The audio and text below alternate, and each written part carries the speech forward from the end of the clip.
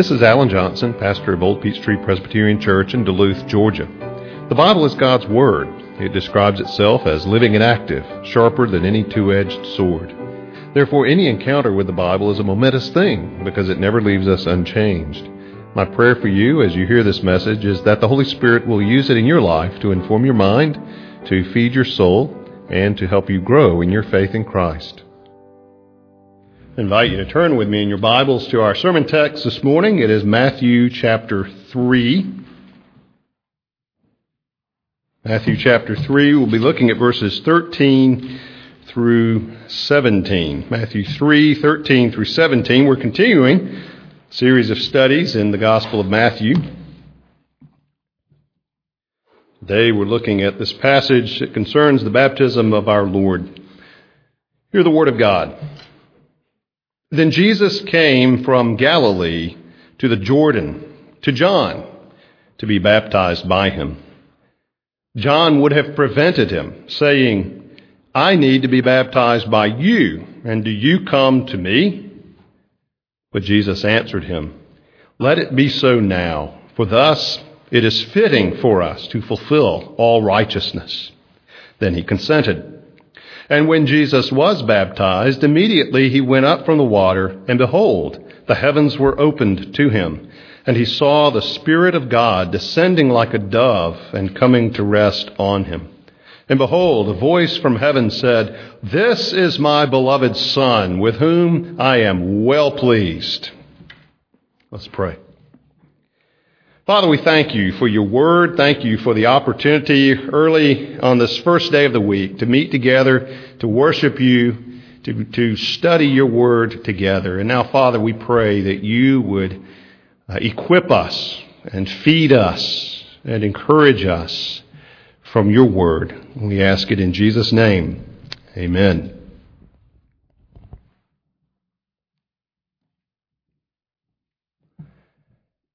It was an ancient expectation in C.S. Lewis's imaginary world, Narnia.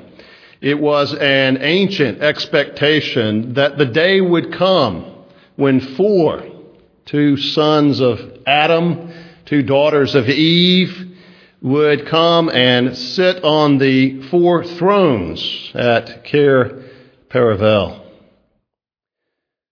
Ancient. And over the years, for many people, it had become merely a prophecy to be forgotten. For some, it was merely old mythology, and there were a few for whom it was a viable hope. Well, as we come to this passage in Matthew's Gospel, I imagine that the hearts of the people in Israel were in a very similar state to those of the citizens of Narnia. They knew the ancient prophecies. They knew the promise that had been made, but it was a very, very long time ago. In fact, it had been 400 years since a prophet had come bearing the words, Thus says the Lord. Think of it in our terms. That would be going back to the days of Queen Elizabeth, to the days of Shakespeare. We know they're real, but they seem very distant and in many ways irrelevant. And so it was for many of the Israelites in the days of John. There were those for whom the coming Messiah was a viable hope, but in many ways Israel had become secular. Over the years of silence from the Lord, people had gone about their lives, building their own worlds, following their own priorities. Oh yes, they knew the promises, but they seemed to have very little to do with their daily life. And then there was a voice crying in the wilderness, Prepare the way of the Lord, make his paths straight. After all of those years, another voice calling out, Thus says the Lord. A word from God had come again. And John the Baptist was calling people to turn from their sins, to confess them, and to undergo this rite of baptism as an indication of their repentance, as an expression of the cleansing that came by the grace of God, to those who repented of their sins. And he was tilling the hard soil of the people's hearts to prepare the way for the Messiah, because the kingdom of heaven is at hand. Well, John's ministry was one of preparation, and it reaches its climax in the passage that we have here before us. We read in verse 13, "Then Jesus came from Galilee to the Jordan to John to be baptized by him." Now, the last time we heard of Jesus was back in chapter 2, when he and his family left Egypt, returned to Israel, but settled in Galilee, settled in the north, in the town called Nazareth. And we really hear nothing about Jesus, and certainly not in Matthew's gospel, until we come here to verse 13, when Jesus comes to be baptized. In fact, the Gospels are pretty much silent on Jesus' life between all of the excitement and drama of his birth until the time of his baptism and the beginning of his public ministry. We do have the account recorded for us of Jesus as about a 12-year-old in the temple, confounding with his knowledge the religious leaders and his parents, anxiously looking for them after they had set out for home, having to return to go and find him. But other than that, we know nothing of Jesus' upbringing, of his childhood, of his, what we would call his teen years, his early adult life. We suspect he lived quietly in Nazareth. We suspect that he began to learn and ply his trade as a carpenter there in Nazareth. But the Bible's quiet, certainly from that time when he was 12 years old until the beginning of his public ministry here.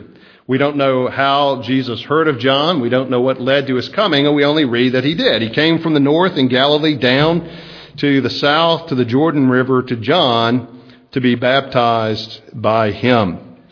Now, verse 14 tells us John would have prevented him.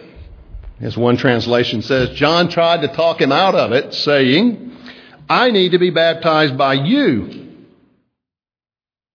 Do you come to me?"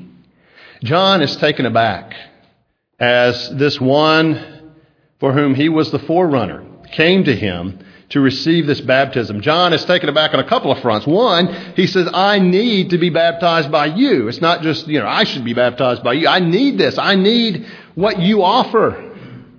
John was a humble man.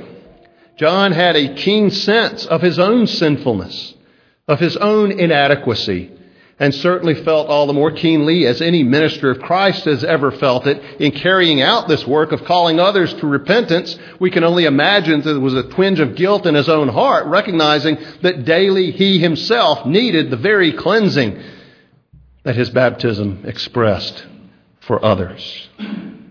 And so when his cousin, Jesus, the Messiah himself, comes to John, we don't know all that John knew about him. In fact, the Gospel of John seems to indicate he really didn't know for sure that Jesus was in fact the Messiah until the Spirit came down on him. He certainly knew that Jesus should be ministering to him and not he to Jesus. And he says, "You come to me?" But Jesus answers him in verse 15. "Let it be so now." That word "now" is curious. Is Jesus saying, go ahead and do it? Is Jesus saying, let's do this now, do this for this one time? I think there is something in what Jesus says when he says now that acknowledges the propriety of John's objection, that acknowledges that John does in fact have a point, that it's Jesus who should be baptizing, who should be cleansing John, and not John baptizing Jesus. Jesus says, "Let it be so now, for it is necessary to do this, to fulfill all righteousness." Now there is in this, although it's not explicitly stated, certainly on John's part, a recognition of his own defilement, a recognition of his own lack of qualification to baptize Jesus. But there's also, while not stated, implicit in that, a recognition of Jesus' own sinlessness. It's interesting. I was looking at a survey done, just different questions, and one of the indicators that has gone up is the number of people surveyed, even professing Christians, who think that Jesus, in fact, was a sinner. That's astonishing. Who would deny that Jesus was, in fact, sinless in his life. Now, John implicitly is acknowledging the sinlessness, certainly the superiority, but even the sinlessness of Jesus. And the Bible certainly teaches that. You know the verse from Hebrews, he was tempted in every way, just as we are, yet was without sin. Very dramatically, Jesus could look at his opponents, those who were willing to dig up the dirt on him, and say, which of you can prove me guilty of sin? You know how many answers he got? None. How about a presidential candidate today who challenged his opponents to say, I dare you, I challenge you to find anything on me? Well, that's their worst nightmare, that their skeletons will come out of the closet and haunt them, right? Well, Jesus could say to those who would later put him to death, I challenge you to find me guilty of wrongdoing. Couldn't do it. At least not on the basis of God's true law. This is an acknowledgement of Jesus' sinlessness, and in fact is necessary for our salvation that Jesus should be sinless. So Jesus answered him, let it be so now. Do it this once. Just do what I'm telling you. He doesn't explain. He just basically tells him do it. For thus it is fitting for us to fulfill all righteousness. Why? What does it mean to fulfill all righteousness? Some have suggested that Jesus saw this as obedience to a command, but in fact there's no commandment in the Old Testament that commands us to be baptized. It was not some point of specific obedience to any given commandment in the Old Testament to undergo baptism as such. And Jesus wasn't doing that. You could say, well, it's part of Jesus fulfilling the entirety of the law, but there again, it's hard to see how John's act of baptism is in any way a fulfillment of even the whole law of the Old Testament. What was Jesus saying when he said it is fitting for us to do this, to fulfill all righteousness? Well, it may be, given that word fulfill, which is a favorite of Matthew's, that he may have had a particular prophecy in mind, not so much a fulfillment of commandment, but the idea of Jesus as the fulfillment of righteousness. We look back at Isaiah 53:11. It says, out of the anguish of his soul he shall see and be satisfied. By his knowledge shall the righteous one, my servant, make many to be accounted righteous, and he shall bear their iniquities. This is a fulfillment of righteousness in a more general sense. That Jesus here is presenting himself as that righteous yet suffering servant of the Lord who would bring righteousness to his people. For Jesus to undergo baptism is for Jesus to identify himself with his sinful people. We said last time that Jesus was in some ways an embodiment of Israel itself. Coming out of Egypt I called my son. And just as in the Old Testament, Israel was brought out of Egypt. So Jesus was in Egypt and returned back to the promised land out of Egypt. And as the embodiment of Israel and its need of cleansing, Jesus was identifying with Israel. But Jesus was placing himself in the sinner's place. Jesus was identifying himself with the sinner. Though Jesus himself had never sinned. Never a sin of commission, doing what he shouldn't have done. Never a sin of omission, failing to do what he should have done. Jesus steps into the sinner's place, into your place, into my place, acknowledging our need of cleansing, and therefore submitting to this baptism of John. Jesus had no sin for which he needed to repent, but you and I and all of his people do. And Jesus stands with us in that place and submits to this baptism of repentance. And so he says, it is fitting for us to do this to fulfill all righteousness, to be the suffering servant who suffers for his people. And so John, on that basis, consents. He doesn't really explain, but Jesus is the superior. Jesus is the one whose sandals he is not fit to carry. So when Jesus says, do it, John says, yes, sir. And he baptizes him. Now, something very interesting happens upon Jesus' baptism. In fact, Matthew doesn't even record the baptism itself. He doesn't describe the baptism. He simply acknowledges that it happened, verse 16, when Jesus was baptized. Immediately, he went up from the water, and behold, the heavens were opened to him, and he saw the Spirit of God descending like a dove and coming to rest on him. After the baptism, Jesus comes up from the water, and immediately we read the heavens were opened, which again is language from the Old Testament indicating a revelation from God, indicating the divine presence, divine activity.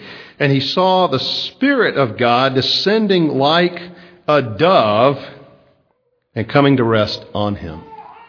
Now that's a curious event to take place. What is the meaning of that? Well, first of all, it has the idea of ordination. This was the coming of the Holy Spirit upon Jesus, symbolizing his being set apart for the ministry he was about to pursue. Now, in the Old Testament, you're certainly familiar with anointings, the pouring of oil on the head of someone, anointing him to become the king or to be the king, or anointings on someone in order to set him apart for the work of prophecy, becoming a prophet. Well, what the oil represented was God setting that person apart, the Spirit. And sometimes the Old Testament would speak of the Spirit coming upon someone to empower him for the work that God had called him to do.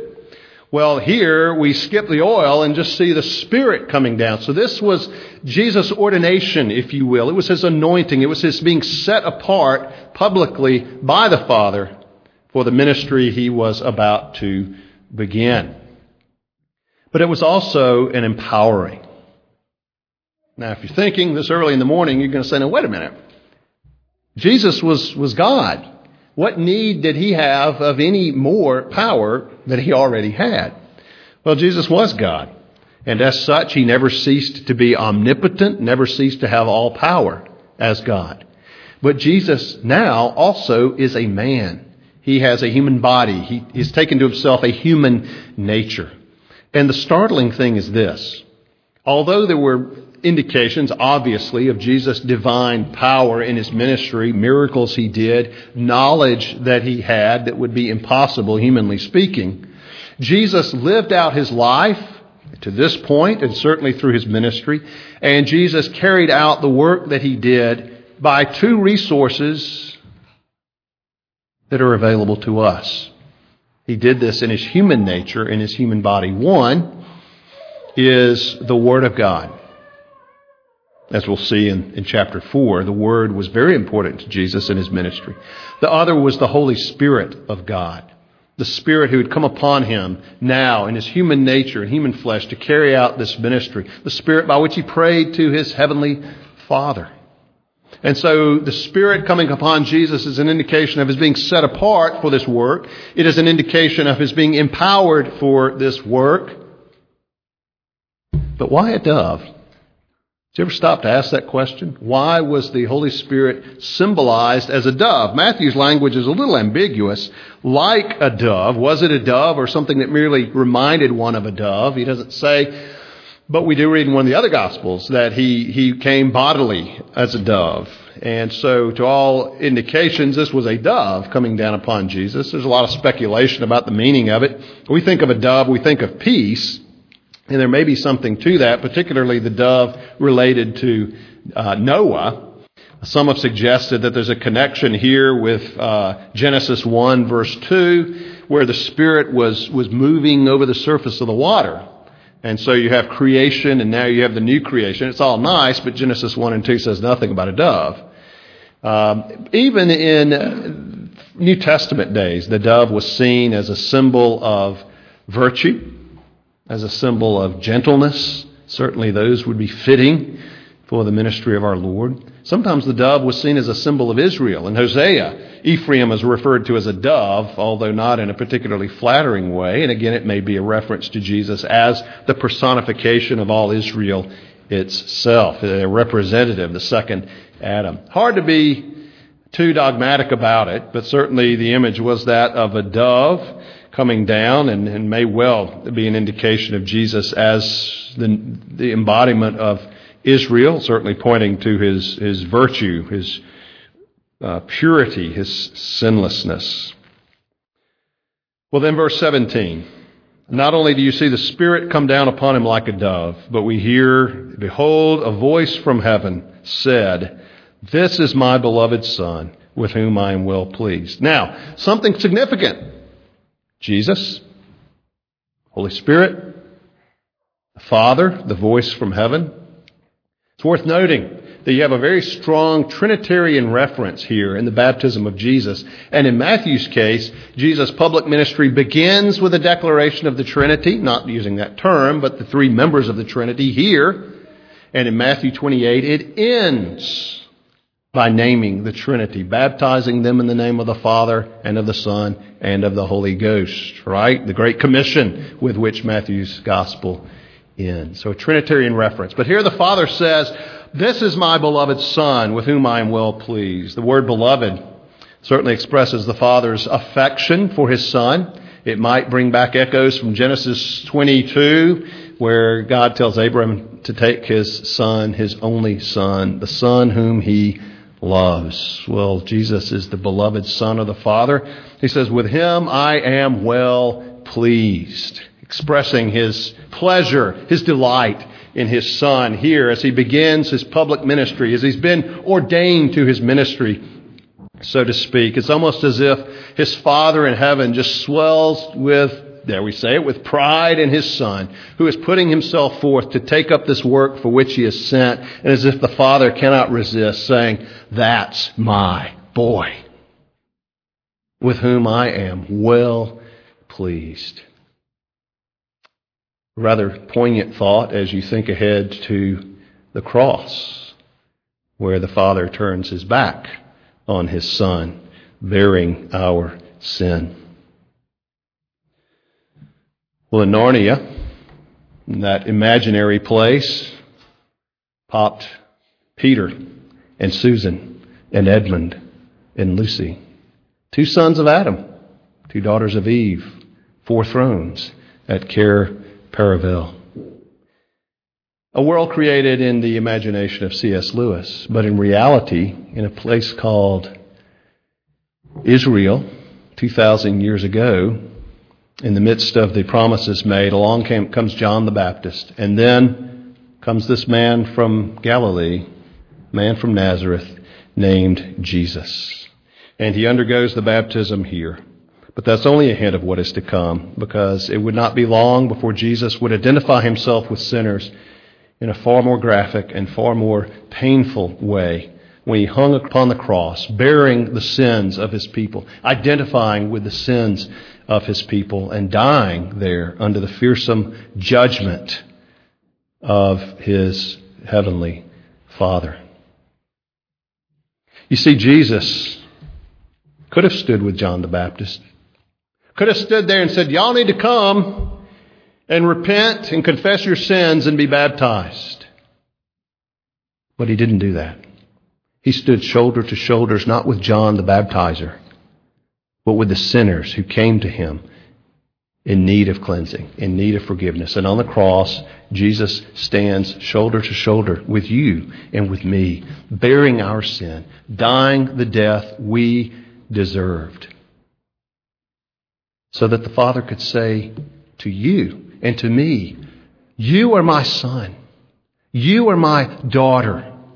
With you in Christ, I am well pleased." Or as Paul would later eloquently put it, "He who knew no sin became sin for us, that we might become the righteousness of God in him." Hallelujah. What a Savior. Let's pray. Father, we thank you this morning for our Savior. Thank you that Jesus was willing to come down, to be here where we are, to put himself in our place, and ultimately to suffer what we deserve for our sins, that we might gain what he deserved for his obedience. Father, we thank you that as we stand before you in Christ, whatever we've done, whatever we have not done, in Christ, with us, you are well pleased. And we thank you. We pray in Jesus' name. Amen.